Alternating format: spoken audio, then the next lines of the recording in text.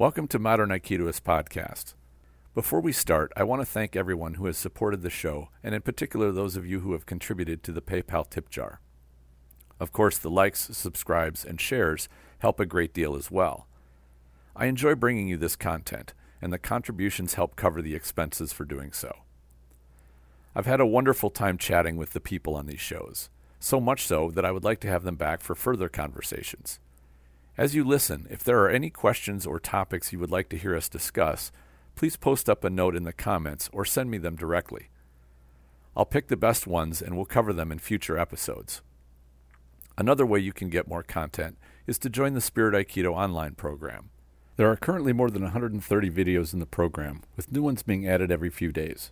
Subscribers get access to video training and mentoring to techniques and training methods that I've adopted from other martial arts to make my Aikido more practical.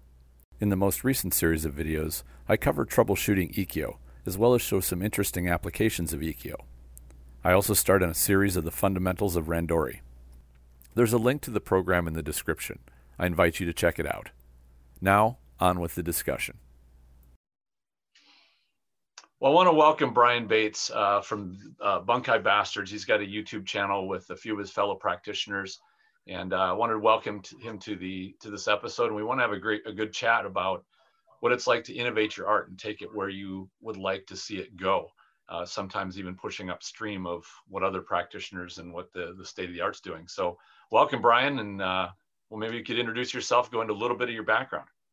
Hi, Tristan. Yeah, thanks for having me.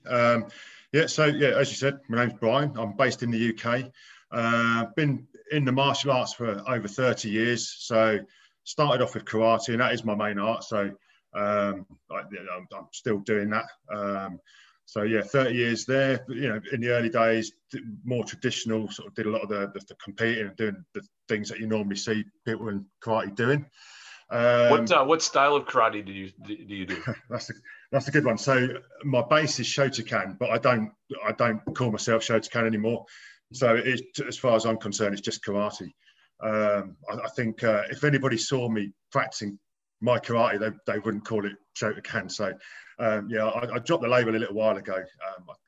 I think karate is just a fair label for it, to be honest. So that's the karate side. About 10 years ago, I'd say it was 10 years ago, I took up Aikido to sort of complement my karate and sort of to learn the lock-in and the throw-in. You know, that was supposed to be in karate, that, you know, it's rarely found in karate. So I thought Aikido was a good place to go for that. Also dabbled with a bit of judo as well.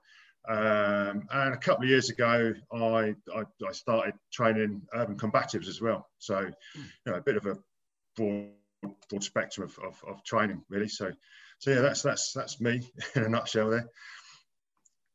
Okay, well, cool. Yeah. Now, as I understand it, the channel you put together seems to come across with your intention of kind of taking your karate into a more practical application. And I think that's something that at least I related to with a lot of Aikido practitioners tend to not really worry about the practical side or really want to develop the practical side. And I was one that did. I wanted to make sure that, you know, my Aikido, my martial art was going to be practical and that it could handle the practical application stuff. So as I understand it, you went through a similar journey with your karate. Yeah. So probably, you know, after about 20 years of training in the classical karate, I think I got to a point where it took a long time, actually, over 20 years, but I got to a point where I thought, you know, does this really work? You know, is this really going to save me bacon if I ever get into a situation? And I started to look outside of karate at other arts, and I looked at a big fan of Ian Abernethy. So he was the one who sort of gave me that light bulb moment as well, where his karate was very functional. You know, so I'd seen a few of his videos on YouTube. And then I've been based in the UK as he is, very lucky that, you know, started to attend his seminars, and that sort of made that switch then to, you know, thinking, okay, this is what it's about. You know, this is how karate is going to work, and it is. It wasn't a huge change really, because it was more about changing the range of what you're doing. So traditional karate is done, you know, people are 6 foot away when they start their techniques and their drills, and it's just closing the distance. All the techniques work, but they just work in that closer range. I also think Aikido helped me out there as well, really, because a lot of Aikido, when you're doing your basics, you're handshaking distance, aren't you? So again, that helped change it to make it more practical. But yeah, for me, it had to work, So karate, it had to work in the real scenario, real sense. But yeah, Ian was a big influence. And then once you're on the seminar circuit, you start to meet people who have got the same sort of mindset. They're like-minded martial artists, and then you start training elsewhere and figuring things out through that. So sure. So yeah. That is, you're right. When you do branch out and you start meeting people, of course, unfortunately now everybody's locked down. A lot of seminars are not going on. A lot of training's not going on. But this is an opportunity for us to sort of branch out and find other arts and other practitioners of either like mind or that can augment the skills that we want to have. And I think that's one of those things. And you mentioned back a few minutes ago about kind of how long it took you. And I think every martial artist who starts out goes in with that utter respect, as they should, for their instructor in their school. And they go, okay, I'm sign me up for the program. Let's go through it. Show me everything. I'm going to wipe my mind free and blank it out, and you teach me. And it works in that progression where you go through that. The instructor fills your cup, and gives you that certain knowledge. But if you get to a point where you realize, you ask yourself, is this practical? Would it save me? And I think even with instructors or dojos that say, we're not really doing a self-defense form martial art. We're doing something that's different. We're focused on exercise. We're focused on balance or internal stuff. In the back of every martial artist's mind, they think, this is a martial art. It'll probably help me out, or it should. I want it to, even though they may not want to admit that. Because otherwise it would be woodworking, or it would be practicing guitar, or any other art skill. But when you say martial art, that implies that there would be that practicality. And I don't think there's anything wrong with asking that question, or openly admitting, like, the reason I got into martial arts is, I don't want to get my ass kicked. I would like to not, be a victim if that comes to it, I think it's those two words, isn't it? Martial art. I think, right. It is a lot of people, and as you say, fair enough. If that's what you're in it for, if you're interested in the art, then as long as you're honest with yourself, and the instructor's honest that is teaching it. We're doing the art side of it. We're not. Sure. There is a martial element to it, but we're more focused on the art. But yeah, for me, it had to be more martial, and I say it was. I think it was just changing things, like I say, working from what I think Patrick McCarvey coined this one, and another guy I know, John Titchin, is working off of habitual acts of physical violence. So, sort of changing that long, what we call an oizuki or gyakuzuki, which is a straight punching stance, to working from hooks, or haymakers, grabs, headbutts, those sort of, the things that you would encounter in a physical confrontation. So, yeah, and I say, karate works from that range. Aikido works from that range. They all work from it, but they don't work if you don't train it. Right. So you have to be training it. And I wish I could remember this race car driver's name. I guess he's a famous world champion race car driver. And he says, I can teach somebody to sit in the seat and push on the pedals and operate the gear shifter and turn the steering wheel, but I can't train them to become a race car driver. And I think that the mechanical aspects of a martial art do not make it a martial art. And there are examples, for example, like Tai Chi or yoga even was conditioning for warriors back in the, ancient days. So, but the yoga that we see now is far from, warrior conditioning. But it's really not meant to be that. If these things evolved into martial flavored activities, it kind of takes them away from, like, what is the glue that makes them an actual martial art? Is that practical side? And I really like seeing, and I think I've seen this on some of your videos, where you get together with another practitioner and you kind of play around, like, okay, let's figure out what, we're going to remove the sterilized, we know what the attack is, we know what the response is going to be.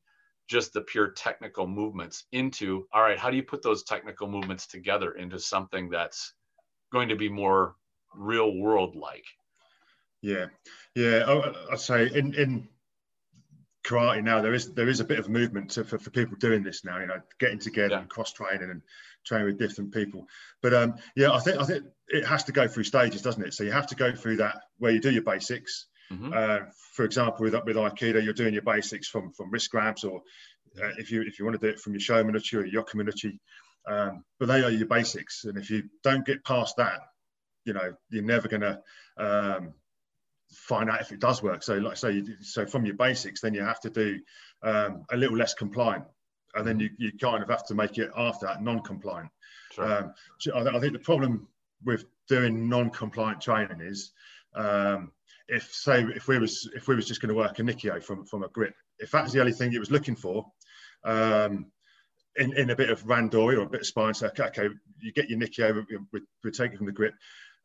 It's easy to be non-compliant and not make that work. So you've got to allow other techniques in there to sort of all of a sudden, okay, we've got the Nikio in there now. So I think, it's got to go through those stages though. So you've got your, the compliant, you practice, you learn how it works, you learn the mechanics of the technique, and you learn the principles behind the technique. And then from the principles, then you can go on to drilling it in different ways. So it's not just done from that basic grip. So once you understand how the technique works, you've got to take it further, haven't you? Right. Yeah. Yeah, and having done competition, full contact competition, to me, it's the glue. You do want to study the technical fineries of your technique to be able to perform them really well. But the thing that really holds them together like that glue is reading an opponent or an attacker, being able to choose correctly how to respond or how to take action or how to put yourself in a superior position. All of those things are kind of intangibles. You can talk with like a boxing coach or something, and they'll explain, well, here's how you set up an opponent. Here's how you read them and how you adapt to what they are doing, or how you apply yourself, how you put pressure. And a lot of these, even that language is often not really understood by those who merely look at the technical aspect of their art and the movements and whatnot. So it's exciting, I think, to get into those. And for those people that, and I think that the longer you've studied the technical aspects alone, the scarier it is to go outside of your comfort zone into that chaos, what appears to be chaos.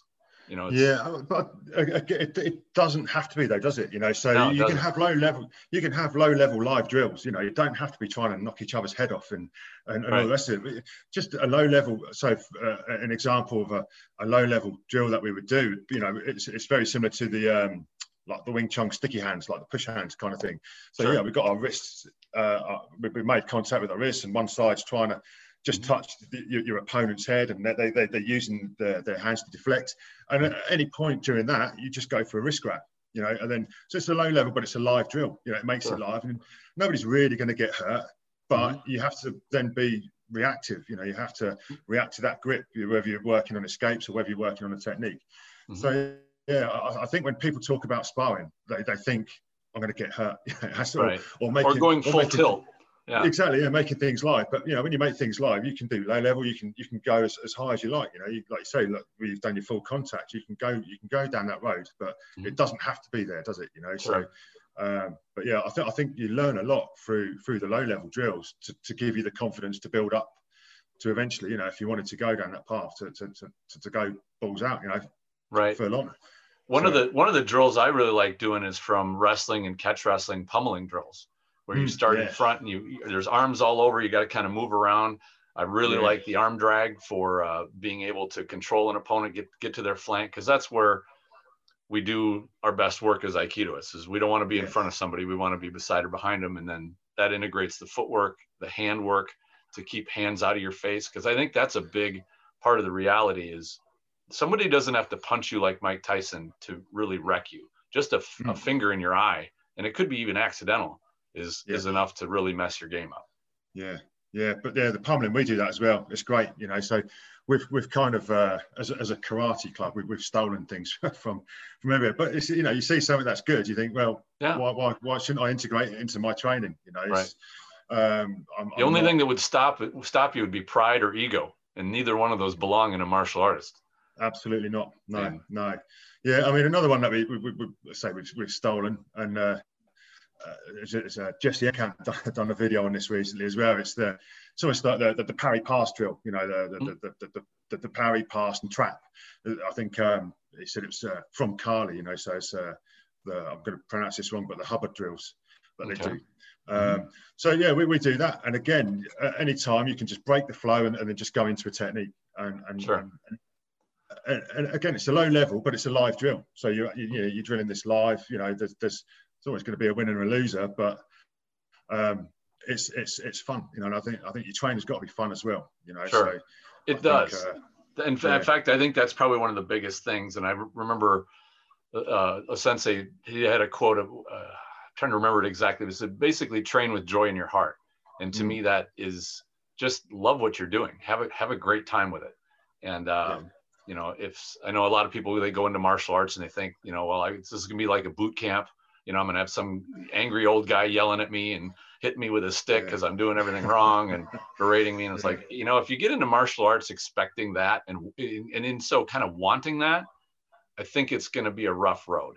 And your mind may be on, well, I'm going to be great at the end because I'm going to be beaten so hard by this, you know, by my fellow students. And like, you know, I think that, that's kind of an old school way of looking at learning, but it's probably not the best way of looking at learning.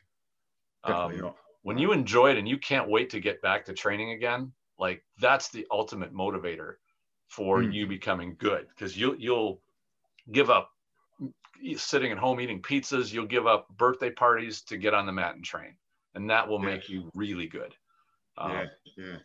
Train with joy in your heart. I like that. yeah. I mean, I say I love it, you know. So I'm what you've just said, you know, I can't wait to, you know, particularly when this pandemic's over and I can get in the dojo and throw and punch my mates. But yeah, you know, I think. I also think too that, you know, martial arts, Aikido being one of them, but I'm sure it's not the only martial art. I think there's a lot of martial arts that are scratching their head about, why are we losing students? Why are we not getting new students very quickly? And I'm talking before the epidemic thing. And I think if you answer the question of, are your classes fun and nourishing? Do your students walk away going, wow, I now can do something I couldn't do when I walked in the door? If they're excited about it, they'll come back. You know, and if we lose track of that, if we kind of go down and I hate using the word traditional, but it does have that image in everybody's mind of, you know, 50 people out on the floor and they're all doing front kicks, or they're all doing, you know, katas in the air and stuff like that. I hate to say it, that's boring. That is boring. And if you bore your students, they are going to leave. And if that's what your art is known for, especially with nothing practical to come out at the end, to me, that answers the question of why so few people are getting into quote unquote traditional arts. Now, my problem with the word traditional is, what tradition? How far back does it go? Nope, you're breaking up a little bit. Are you there? Start that again. I am. Yeah, I'll say you was breaking up a bit there, mate. Yep. Start again. Go ahead. Yeah. I know it was one of us. I kind of you was talking. I kind of lost you. So I was trying to tell you. There we go. Back. Oh, bit of a hiccup there. We're trying. I'll start that from the beginning. So about the training being fun. So I stuck at it for 20 years doing that traditional stuff, and up to a point I was enjoying it. But then towards the end, I got to that stage where I still want to do it anymore, you know. And I think if I hadn't found the likes of Ian and changing the direction that I'd gone in, I would have probably quit, you know, because it got to that point in training. It wasn't fun anymore. I couldn't see what I was, you know, I couldn't see a point to it, you know. I think having that change for me, and we're not up and down in line. So everything that we do, so karate traditionally, you know, you see a lot of people doing solo drills, punching there, walking up and down in lines. But yeah, our work is probably 80%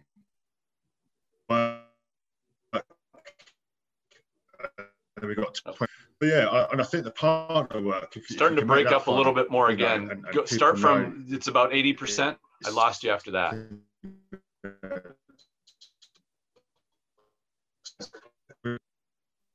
Oh, we're breaking up a little bit. Yeah, I don't know. I mean, yeah. So let me just going to check my internet connection. It should be. Yeah, and I'm getting a message here. Internet's unstable, so I don't know what's going on. If Santa's got something to do with it. Yeah, I was hoping it's not my son playing his Xbox, taking all the broadband. But yeah, so we sort of cover about 80% partner work and maybe 20% solo forms. And most other, traditional karate is the other way around, so that's what I think where I was getting bored with it. But having a partner to throw, to hit, and I say in a relatively safe environment, because we're doing a martial arts, so there's always going to be a risk element to it, but we make it as safe as we can. But that's what sort of gave me the joy back, really, doing this more practical stuff. And as rough and as tough as it looks, is we can still train it in a safe way. Yeah, absolutely. Yeah. And if you want to turn the dial up, you can turn it up, and obviously it becomes less safe. But yeah, I think. But yeah, for me, it was definitely a turning point. If I hadn't have done it, I would have probably quit. And, it's funny because when I came into it, one of the things I loved about Aikido is the idea of randori, of dealing with multiple attackers. Like, to me, that was the apex of any martial artist, not to just deal with one person, but have to deal with multiple. And at the time, I was in a dojo. We had a randori practice, which was scheduled on a particular night, and it tended to intimidate people, and especially newer students. They're like, "Oh my God, that's got to be so scary." And when I started my own dojo, I wanted to remove that part. Say, you know what? There's no reason we can't start with the fundamentals of dealing with multiple people from the beginning, and then you don't create that fear in their mind that, oh, we're going to do 5 years of paired kata, and then later on, when you've got all this skill, then we can only start getting into randori, because the principles of movement, you don't need 5 years of background in order to get them. Of like where you want to deal with one person, not two at a time, and how you can start to move around. And I focus my practice on that. Yeah, I'll say interestingly, sorry, Tristan, I was going to jump in there. When I started Aikido, that was a similar thing. I thought, this is really cool. We got 2 or 3 attackers, and I did find, as I say, I found it easy. Going to sound like a bit of a big head now, but after all the years of karate training, I found the randori quite easy. But one of the flaws with it, I think, was is that you've got one attacker at a time. It tends to be, Right. I know when we're doing the randori, we position ourselves so that we're always trying to stay on the outside, and we're sort of trying to line the next, or go into the next attacker before they come to you, kind of thing. So, but that was something that I really enjoyed that we didn't do at karate. And when we did multiple attackers at karate, it was so fake. It was terrible, So I think Aikido have got that better. But interestingly, we do a similar thing. It's a training drill we do at UC. So it's not, this is how a fight goes, but it is a training drill. And when I first did it at Urban Combatives, it just reminded me of Aikido Randori. Sure. So rather than throwing people, we might strike the first person, the second person's coming in, and we're taking a clinch, then we'll line them up. So we'll stack our opponents, and then you're attacking this person you've got in a clinch. Next person tries to come around, and you'll go to them. You'll clinch them, you'll line them, so you'll stack. You're constantly stacking. Right. So line up, and again, from the Aikido background, I found it very, very helpful for that drill. But I think the mentality behind the UC one is to, I suppose it was never explained to me in Aikido. Maybe I did it naturally. It was the stacking, and I could see that. I thought, this actually makes sense. I've got a barrier between me and the other person now. I can deal with this person. I don't need to see what this person's doing, because I've got hold of him, and I can just hit him, get rid of him, take on the next person. So, I say the multiple. It is, and I found that even with brand new students that have come in with not only a week in the dojo, when you start teaching them these principles, and they have no background whatsoever. Somebody who's had some karate sparring knows if somebody gets within 3 feet of you, you got big trouble. Like, you can feel that pressure. But you take a brand new person, and you walk right up to them and they have no instinct that they're in danger. But even starting with one class where you can give them that experience, show them how to solve the problem of having somebody that close to them, and in just even one session, you can start making them go, oh, I get this. I understand the formula. It's not the whole formula, but it's the beginning part, the most important parts. It's not that complicated, and it's fun. They all enjoy it. And I think that's going to be the key to any martial arts future, is have students that love their training, they have a good time, and it's productive for them. They feel, they're confident.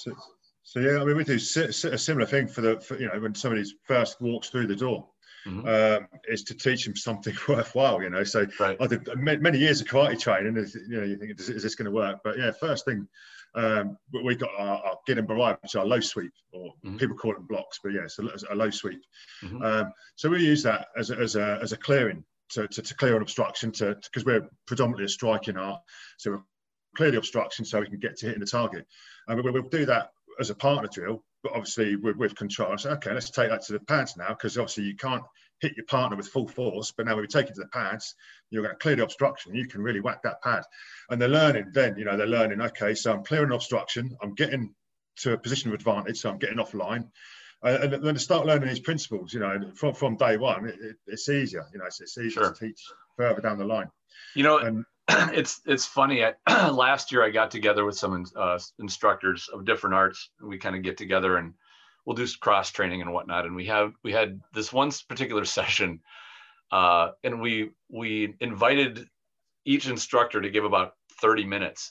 And the question was, somebody comes in brand new to you, how would you explain your art, or what would you have them work on first to expose the first exposure they would have to your art? And it's funny that a number of these instructors breathing is really important. So I teach them how to breathe, and I teach them how to stand properly, and because there's a lot of nuance to breathing, absolutely, and to standing and to walking. But as I watched it, I was like, you take somebody brand new and you take it an hour or an hour and a half and teach them how to breathe and stand and walk. They're going to walk out there and go, what was that? And I think that's, these guys all knew their stuff. They're great people. But in terms of how do you make that student experience really hit them and go, wow, that was the first class. I can't wait to see what more there is. I think there's a certain method to roll out and an order. It took, I've yet to find a student that can really handle integrating breathing into their technique until about brown belt, which is for us about 3-4 years. Like, you'd think breathing is so simple, but it's not. It really takes prerequisite knowledge to get to that point. Yeah, I think for us in karate, I think it comes along a bit quicker with the breathing, because obviously our technique is breathe in and exhale when you're striking. So, and a lot of sport is like that, isn't it? So if you look at a tennis player, you hear them grunting, but that's their exhalation when they're hitting. Sure. So for us, I think the breathing is a little bit easier, because it's a natural thing to breathe out when you want to strike or when you want to hit. So, in fact, I've heard that the kiai was the reminder to exhale as you breathe, as you strike. Could be this. I mean, there's so many myths and things with karate, we just don't know the truth. Right, exactly. We're trying to recreate. Yeah, it's a bit like a war cry. I see it. I'm just going to shout and scare you with it. But, that's the war cry. Sure. But yeah, I think so, I don't know if it's sort of going off a bit of a tangent, but saying about keeping students, because I think you sort of mentioned that in earlier on. But I think what I try and do with my students, and I think what we should be doing with our students, is making them self-sufficient. Absolutely. So so they get to a point when they don't really need us. So I've got a few of my downgrades that they don't need to come to my class. They've not they've figured it out. They've been taught in such a way that they understand it, so they know how things work. But they don't need to be coming to my class to learn anything as such. But hopefully, they're coming back because they enjoy it. But yeah, I think that's something that's important that we should be doing is trying to make people more self-sufficient.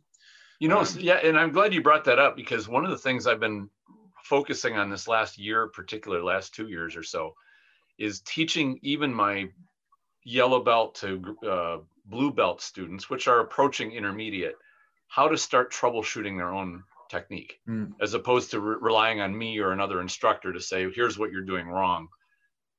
Is to say, well, it isn't going the way that you thought it would go, or it's not as effortless, or it's not as smooth. Why? What's going wrong? What are the components that are missing? And that's, to me, what a fundamentals or a principle-based instructor is going to do, is show, here are the principles. If you have trouble, find which of those principles you missed. Like, where's that missing component? Yeah, and interesting. At my club, we're very open, you know. So although it's my club, I'm the instructor there. You know, anybody can ask questions and anybody can give input. So I've got people from all different backgrounds. I've got a guy who used to be it was full contact martial arts. So he did his kickboxing, he done boxing, and the job that he worked in, he had to deal with getting rid of people from his premises and stuff like that, you know. So there's him. I've got law enforcement officer in the class, and I've got another ex-boxer as well. And these are all people with you know, life experience and different things, you know. So they all add to the class. So it's not, you know, I wouldn't say my word in the dojo is the be all and end all. You know, if somebody says to me, actually, Brian, I don't think that quite works. And, you know, they're doing it in a respectful way. They're not just going to sort of shout out in the oh, this is bullshit, you know. But they're saying, oh, but you know, what about if we do it this way, or do you think that will work in this scenario? So I think having an open kind of format as well is very healthy. You know, absolutely, so, it is. You know, it's funny when you described your students, because you almost described my group. I've got a retired firefighter medic who is also a police officer. I've got another former boxer, and if from an instructor standpoint, there's no greater joy than hearing the insights of your students say, hey, here's how this has worked. In fact, the police officer, he would come back usually with some story about, well, you showed us this in the dojo, and here's how it worked in real life. Yeah. And this was actually fantastic. I couldn't believe how well it worked. And then to say, when that person comes in and says, here's how I adjusted it, or here's how we can do this better. Like, to me, that is the healthiest group you'll ever have, where everybody can bring in their insights, bring in what they've learned, because you'll learn more from the feedback of reality than you do from the instructor's mouth. He kind of guides you, but that's really what you're going to see. And I love hearing my students say, wow, look what I found out. Look what I discovered about how I do my martial art, or what I found works. Because if they found something I didn't, I want to hear about it. I love those discoveries. Yeah. It's a similar thing with the law enforcement officer. I'm not sure if it's one of their official takedowns, or, you know, to take somebody down to the ground. But we was doing one of our forms. Basically just took more or less like a tie clinch, and it was just a jolt. So this was more of a shock, you know. So like a snap down. Impact.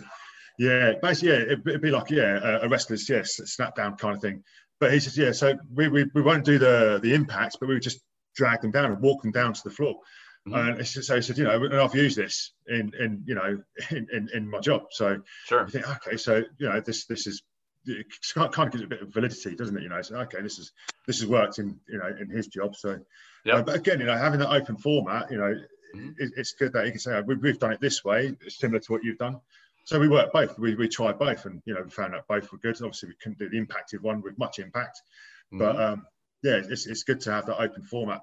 But I think traditionally we use, I think the word traditional, because I think karate, the traditional karate that everybody sees now, hasn't been around that long, you know. So it's exactly. And I'd say the same of Aikido.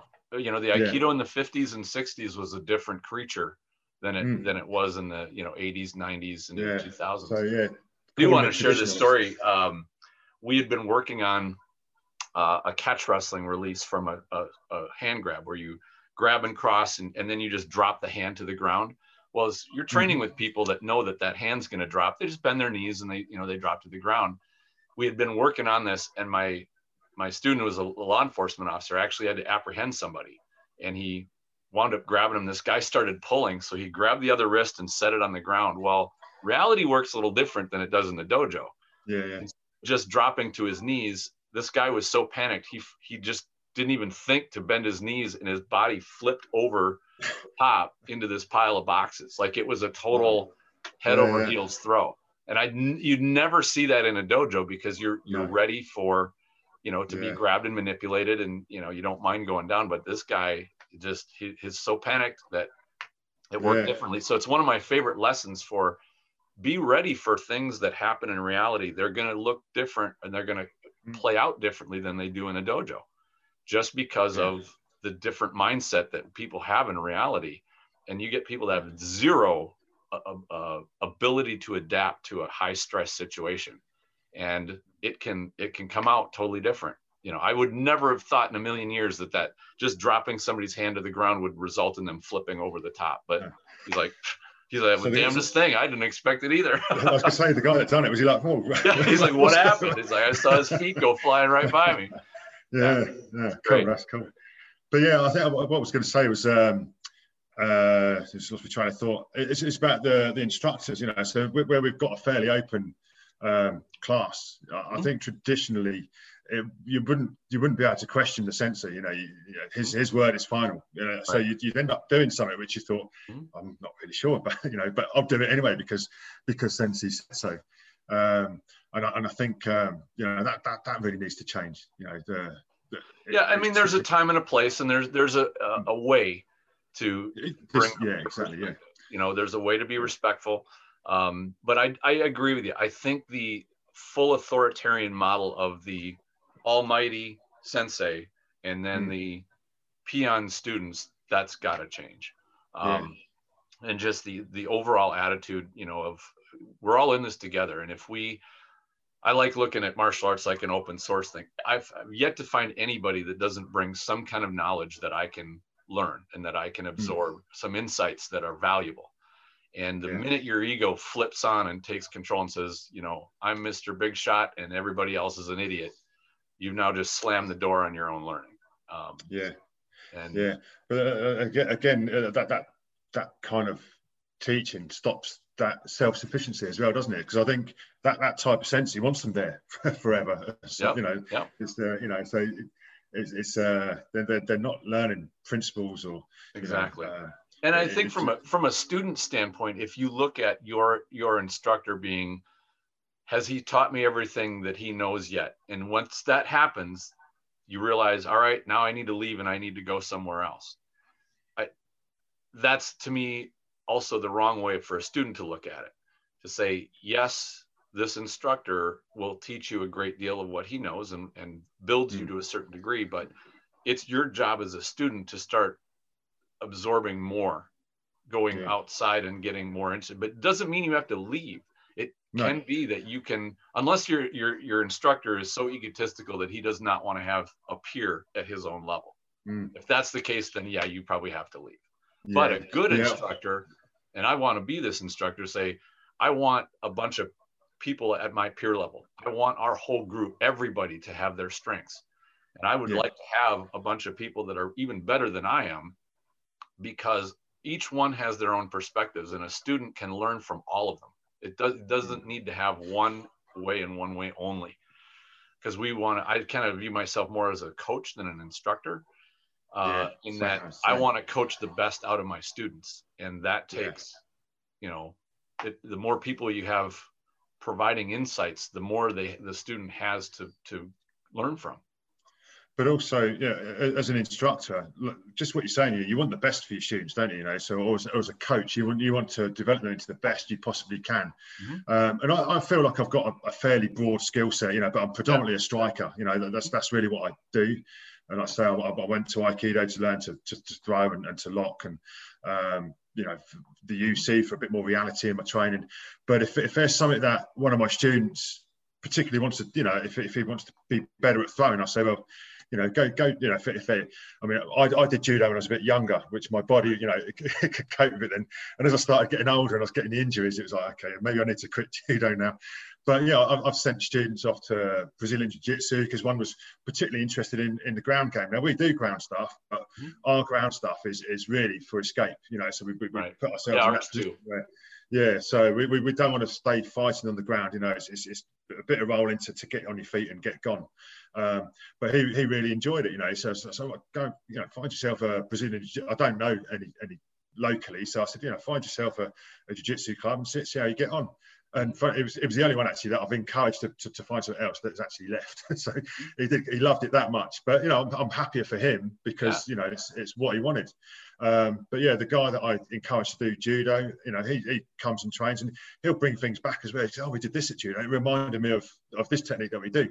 Sure. So you know, he's just honing those skills really by you know, going to the experts in that field as such, you know. So like I say, me being predominantly a striker, you know, that's, you know, I can teach him to hit hard, but my throwing is okay. It's all right. It should be after 9 years of Aikido, really, shouldn't it? But well, you know, it's funny that if you view it, what do they say? All the paths around the mountain lead to the peak, and there's kind of one peak at the top. And I think the higher you go on the mountain, the closer you get to the other realms where, you know, strikers like to get into throwing. They want to learn about kicking. They want to learn about, you know, groundwork or the grappling, things like that. I think you have to purposefully keep yourself at the base of the mountain and not want to cross over and explore at least what some of the other arts have to offer. Every art's got some great stuff. I've yet to find an art that is just nothing but garbage. You know, they're hyper specialized generally, but what they specialize in is usually amazing. And there's some wonderful things in them that are great to adapt. Yeah, I've got to agree with you. Yeah, I think it is the specialising in it, isn't it? So, like say, karate, I think originally would have had a reasonably broad skill set, but favoured striking more. But that skill set has just gone down for the majority of karate. It's just striking, you know. So, and Aikido's going through the same thing. As I understand it, the Aikikai, which is the, you know, Ueshiba family organization, has long started to remove techniques one by one or, you know, 2 by 2 from the curriculum. I'm like, well, where's that going to lead? And, you know, where is it now? And where's it going to lead in 5-10 years? I mean, is it going to come down to like 3 or 4 techniques and that's it? Like, yeah.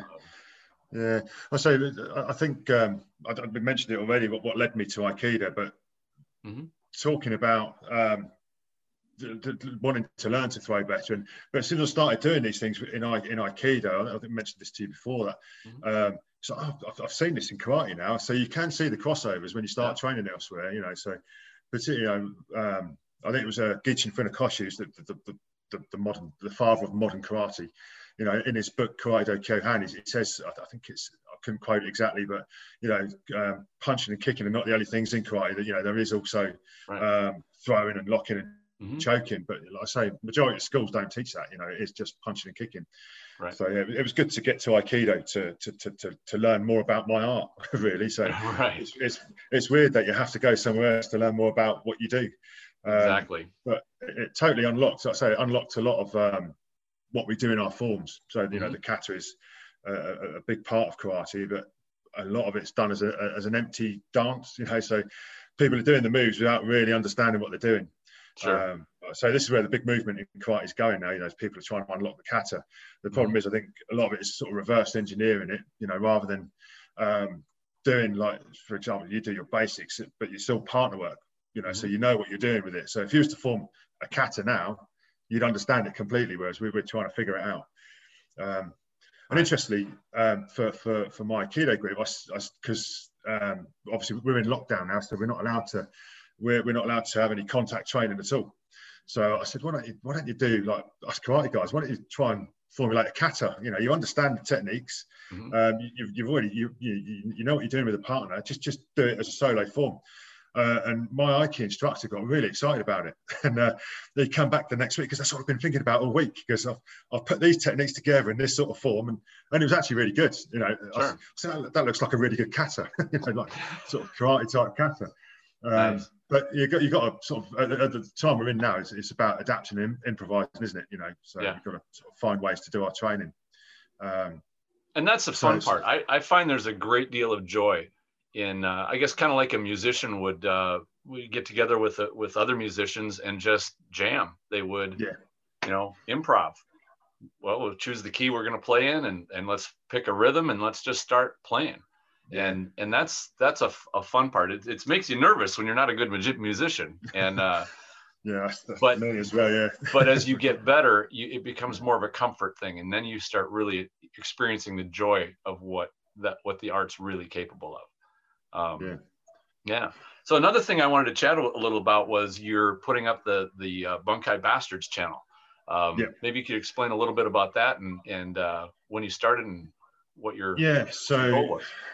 Yeah, there's three of us that run this little group. Myself, a guy called Andy Kidd, and another guy called Bob Davis.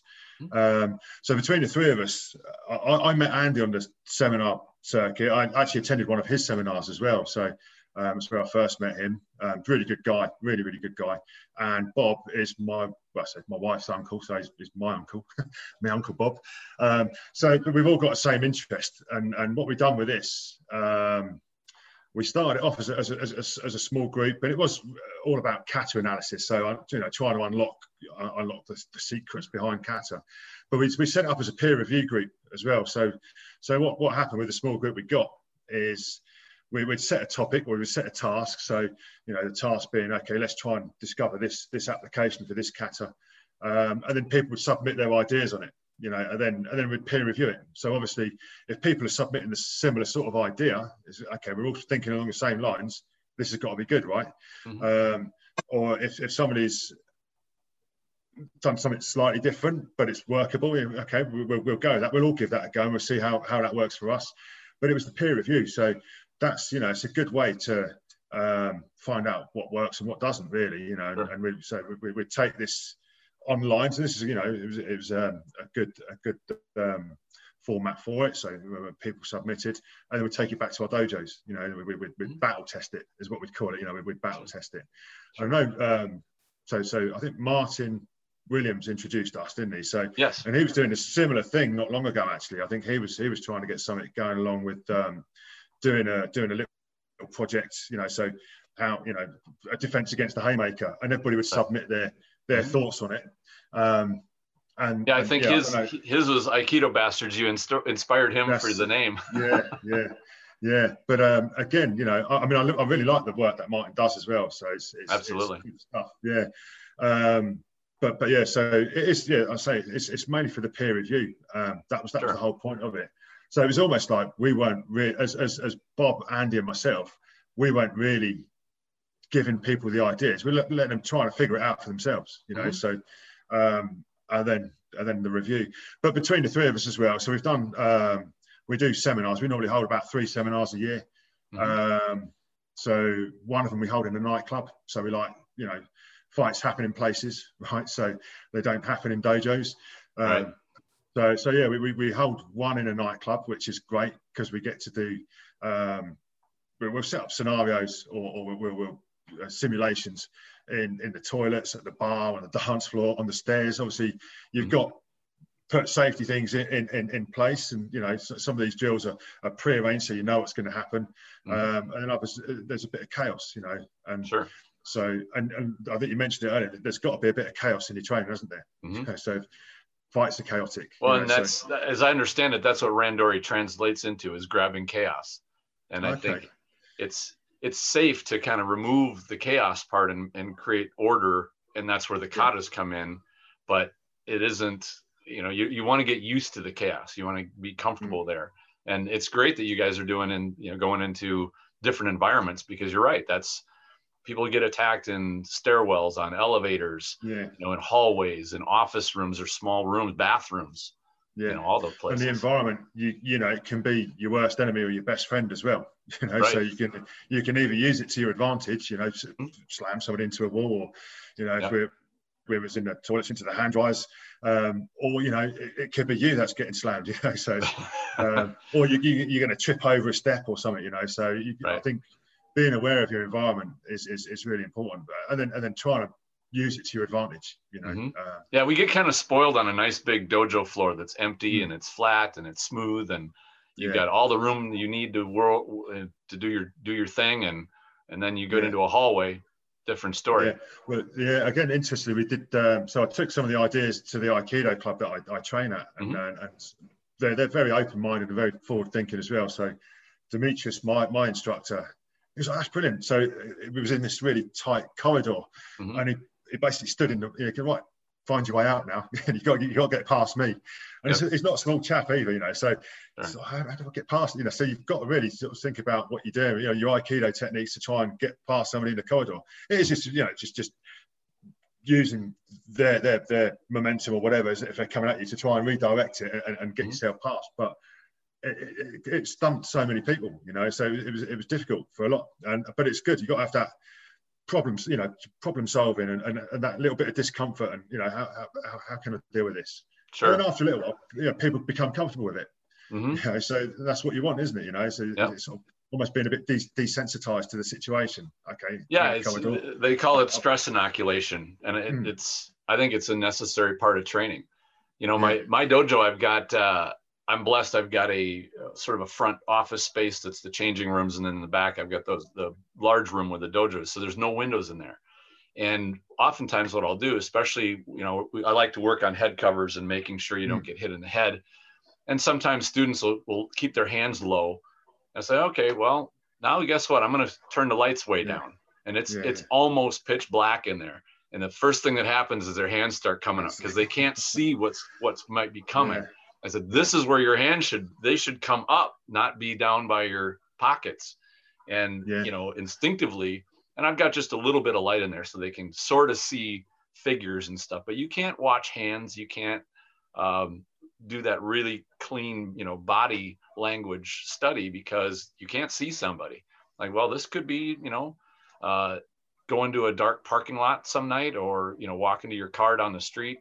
You don't see what's going on. It's raining, things are obscure. All kinds of these things can happen. But it's good. And I think Aikido in tight spaces, it's got to be done, hasn't it? Really. So, And I say one of the things I like about it, because, when you want to influence somebody, get close to them, you get past their weapons, you get onto a flank, you get your hands on them. Like you said earlier, and I teach this to my students all the time, is once you get your hands on somebody, you don't need to watch them. You can feel them, and then now you can scan around to other things that are going on. So being in close is a good spot. Yeah. Well, I've certainly found that with karate and Aikido. Like you say, once you've got your hands on someone, once you can feel what they're doing, you don't, you're in your zone, really. You should, as an Aikidoka, being a thrower, once you are in that close proximity and you've got your hands on something, you can feel what they're doing, you can feel where the movement and the balance is going, you should be able to throw them easy. And we do, like say, we were talking about the pummeling drills earlier, we do sort of similar sort of hand grappling drills, and I think it's not done enough, really. I think there's too much formality, so I think it reminds me years ago, back when I was competing, I ran across this guy, and I'm tall and lean. I was pretty fast. I had very quick hands, quick feet. And I ran across this guy, bigger, heavier, pretty slow. And I'm like, oh, I'm going to take this guy apart. And he clinched on me. He came in close and he just kind of put some weight on me. And by getting in that close, he tied up my weapons and my movement. And it was brilliant. Like, he did a great job. Like, he outmoved me, even though I had the speed and I had the range advantage on him. And that was a really great lesson that day. It's like, this is how obstructive somebody who wants to smother somebody who's quick, young, spry. A lot of times we deal with, well, how do you deal with speed? Well, you don't have to be faster than the fast guy. You just have to tie up his weapons. And I think getting in close is one of those great ways to do it. But I think that's also, it's quite instinctive as well, isn't it? So obviously, boxers will do that, when they're getting tired, they'll wrap up their opponent. So to damage limitation. But also I think that happens if you watch any street altercations, once they're out of punching range, if somebody wants to protect themselves, they'll try and wrap their aggressors at arms up, or vice versa, so you quite quickly can end up in a clinch range. So being comfortable in that range I think it's important, so absolutely. It's just getting there safely without getting hit. That's the key. But so we do a lot of the cover crash and clinch drills. But it's also from if you're doing a randori type training, it's a fun place to play. Do you know what I mean? Oh, it And is. you can do it in a, like, again, we're talking about safety. You can still do this in a safe way. You know, we'll be in a close clinch where we'll be striking elbows and knees, and you know, if we wanted to sort of put headbutts in as well, we'd put some headgear on. You know, it's safe. You know, we're still not going 100%. We can still do that at 50%, and it's fun. You know, that's and again, we were talking about earlier. You know, you train and you got that joy in your heart. I've got when I'm clenching, I've got a lot of joy in my heart. Overwhelming, overbrimming with joy. Absolutely, yeah. But it's good. You know, and I found too that concept of taite or body shield. When you close on somebody on a flank and you're right on them, you can use them as that shield. And then, you know, with Aikido, in fact, we're working on this just yesterday, is being able to, you know, spin and drop the person that you're using as the shield when you want, or you turn and you kind of get rid of them. It's time to move on. But in that moment where you're closed in, you know, Musashi talked about this when he talked about facing multiple opponents. He says, have a wall to your back so that you can't be approached from behind. Yeah. Same kind of thing. You get that shield in front. Now you're protected from that one side just for a moment, you know, and so it's great application of being able to deal with multiple people.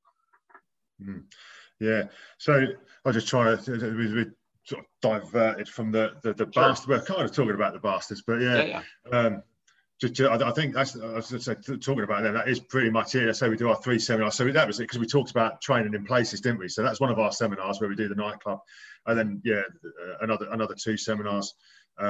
Just I'm in a dojo environment, but you know, so trying to go for that more practical type of seminar, you know. So but yeah, I mean, another thing it's not a bastard thing, but it's one thing that Andy does, which is a great thing as well. He has this bunkai bash. So in the summer, he hires a field, a campsite field, and we all camp there, and we train all day. You know, it's nice. Again, you know, he invites down different instructors, predominantly karate instructors, but again, different instructors from different styles as well. So, you know, you can see the crossovers and you can see the different things. And I think that sort of thing is good as well, you know, just. You know, I think when, you know, situation allows and things open up again, I think events like that are going to be so in demand. Like people, I think are just dying to get back into training, especially to do some training that's fun and new and exciting, like gets the blood going again. Well, again, as you know, training outside, you know, in a field, you know, you got the ground is undulating, and you know, you might have the sun in your eyes. So tactically, you need to try and position yourself. So it's great fun, and talking about sort of different things. I don't know what it's like where you are, but for us, you know, when we did go back, I only went back for 3 sessions to the dojo. I just wasn't quite happy with, you know, training with what's going on. So I went back to online lessons. But one of the stipulations was we had to wear trainers in the dojo. So, you know, I didn't bother putting my mats down. So we just trained on the hard floor. And that was different for me as well. You know, even though I do, we train in civvies sometimes, but actually having a normal, any training session is normal in my dojo, but a normal training session with footwear on, you know, it just changes a lot of things. And you know, we're so used to just training barefoot in the dojo environment. So it does change up.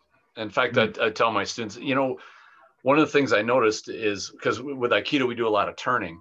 If your foot grips too much, you can torque your knee. In fact, I got a knee injury doing that, even with a barefoot on a mat. But you know, that's why I learned, okay, go do these turns in tennis shoes on pavement. And let your body get to know what you can and cannot do under those, you know, circumstances. Because, you know, barefoot slides nicely, usually on a mat, and your feet won't do that if they're in, you know, rubber soled like shoes that people normally wear. So it's definitely good. Definitely good to And so we do the civvy training. So So when we do the bars, we do a gi session, but then we do like, let's just wear your t-shirt. Finally, when we say civvies, everybody puts the combat trousers on and a t-shirt, so they look like they're ready for training, or you know, a pair of joggers. Or just wear your normal clothes, you know, what you would normally wear day to day. That's you know, what you're likely to be wearing, you know, if you get into a situation. So and like grassy ground or uneven ground, you don't get that nice foot slide that you do on a mat. Like you have to pick it up and step. And once I started doing that years ago, I'd remind my students, like, pick your foot up and step down, because don't get spoiled with this mat and what you can do here. Go out in your front yard and play around and see how you step. So I think one of the, just a little funny sort of anecdote for the nightclub training, we did say, come in, what you would wear to a club. So one lad, he came up suited and booted. I think by the end of the day, he regretted it, but it was funny. But it actually come and played the part, so it was good. It was nice. Funny.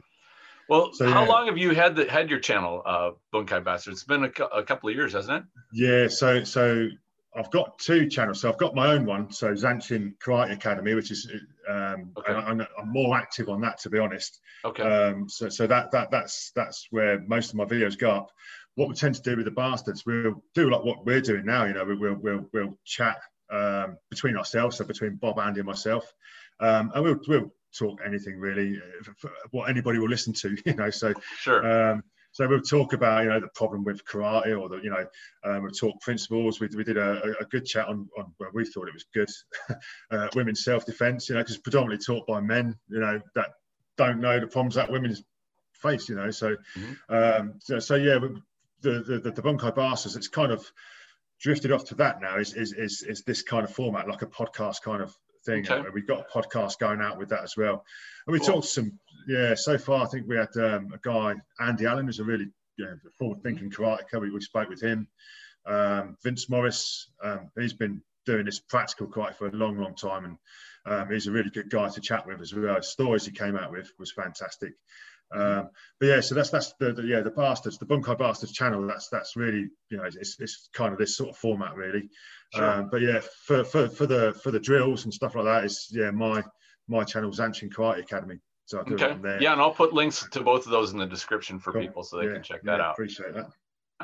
Yeah. Cool. Now, having this channel introduce you to other people? I mean, obviously we got together, I guess indirectly through Martin, but is your network starting to build and people kind of realizing, hey, you guys are doing some cool stuff. I want to play around with that too.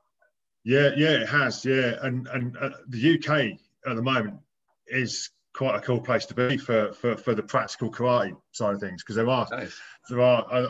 mean, the names might not mean anything to you or your listeners, but we got, like I say, Ian's the biggest name in the UK, and I believe you spoke to him, or you're going to talk to him. In fact, I just did an interview. I'm about to upload it. By the time this video goes live, it'll be the most recent one before it, so I'll include a link. So he's a cool guy, a good guy. So the network, it's grown, through having that. So there's a guy called Les Bubka, and Les is a fantastic karate in the UK.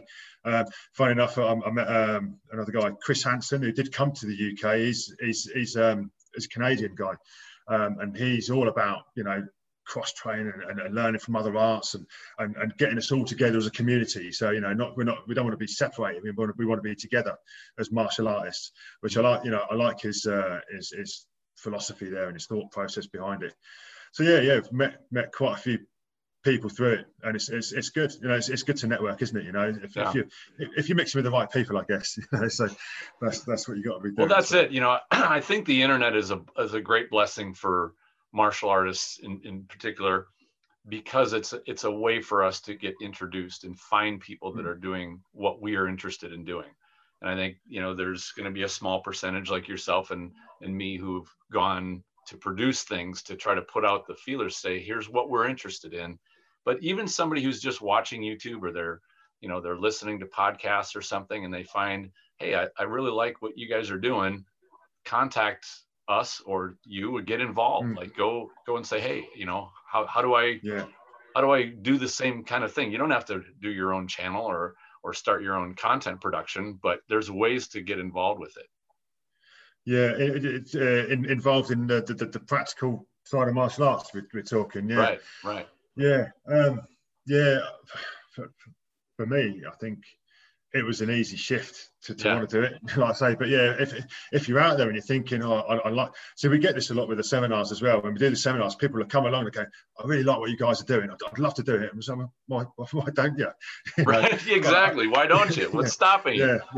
Yeah. Funny, what's stopping you is their loyalty to their sensei, and I think and it's a nice thing for them to have that loyalty. But Yeah. you know, at the end of the day, you're a grown up. You know, the people that come and say this to us, Yeah. you know, they're grown men and women say, yeah, I'd love to do it. We'll say, yeah, the door's open. You know, you can come along and do it. But I think some people will feel it's maybe they'll be out of their comfort zone.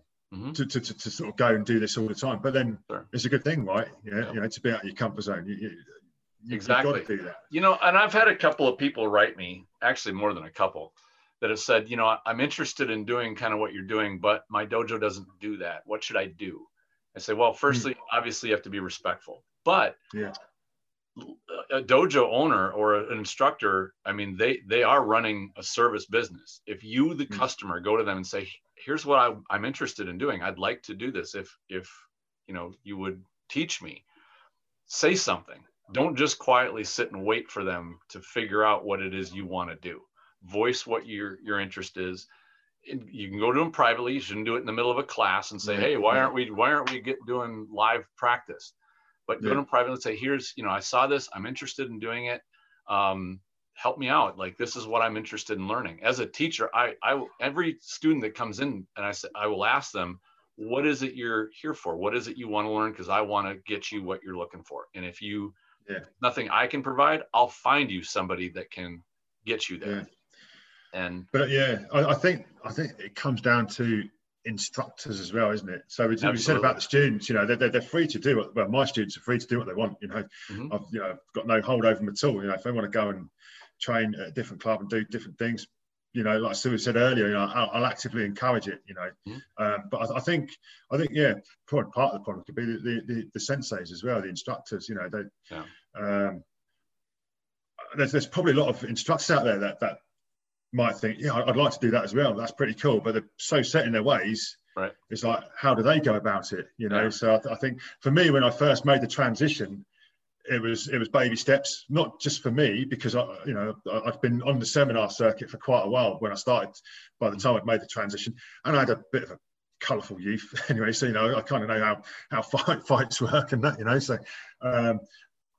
But yeah, I think for my students' sake, as an instructor, it was baby steps, because if all of a sudden, if you make this big jump from, right, this is what we was doing, this is what we're going to do now, you know, it'd be overwhelming for the students as well. So there'll be a transition, and I think, you know, giving your instructor the opportunity to accommodate what it is you want to do is a good move. Now, it could be that your instructor just says, you're crazy, we're not ever going to do any of that here, this is what we're doing, and that's it. Well, then you have to make a choice. Do I want to stay here and learn what they're doing?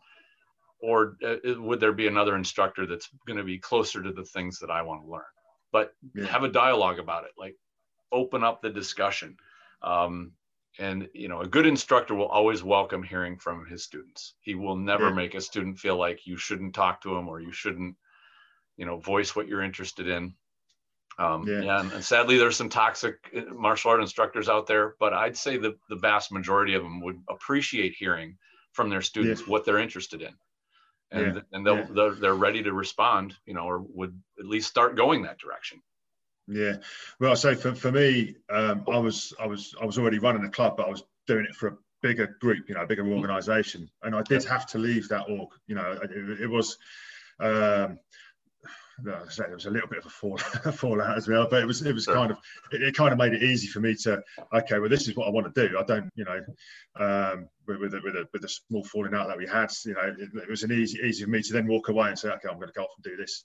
But yeah, I think and that's happening. There's a lot of instructors that are leaving organizations and organizations that are breaking up, dojos breaking up, and it's one of those things where, you know, if somebody's not happy with what's going on in their dojo, maybe that's the best thing. Sometimes a divorce with a couple that's not working out is what needs to happen to restore harmony.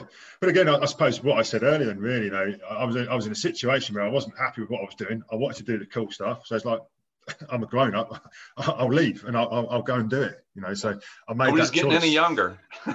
This is it.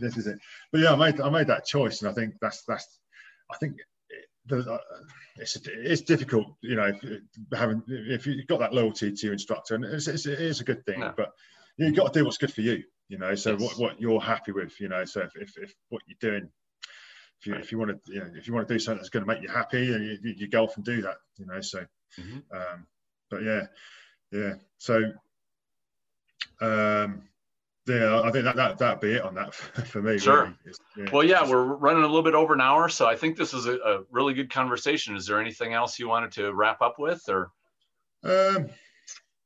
No, I did, because I thought I sort of made a little list earlier. Okay, just to make sure I've got my head together. But yeah, we've talked about transitioning from applied, from traditional to applied and things like that, which is, I think that was one of the main things we wanted to talk about. So the YouTube channel, on the YouTube channel, I say for me, when I first started doing that, it was kind of a fun thing for me to do as well, really, not necessarily to do the networking. I said, okay, I'll do this. But then there was, when you put stuff out there, I think we mentioned this earlier, you're always going to get the trolls as well, aren't you? So I was always nervous about that, just thinking, people are going to hate it. But it's actually been not bad, So the response, the majority is okay. But I think there's always that in the back of your head. You think, I'm going to get slated for this one, but it's been all right. So sure. But no, I think we're probably done there. I think sort of touched on pressure testing ish, just making your training alive, didn't we? Because that's something that we like to do. Didn't go on the full out pressure testing, but I think we're pretty good there, Tristan. I'd say. Cool. If you're thank you very much, Brian. It's been great having you on the show. So I enjoy all these conversations, and this was as enjoyable as any of the other ones I've had.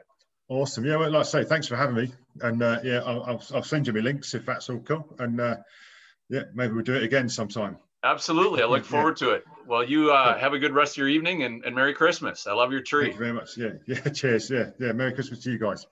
Cheers. Thank you very much for watching and supporting this podcast. Enjoy your training.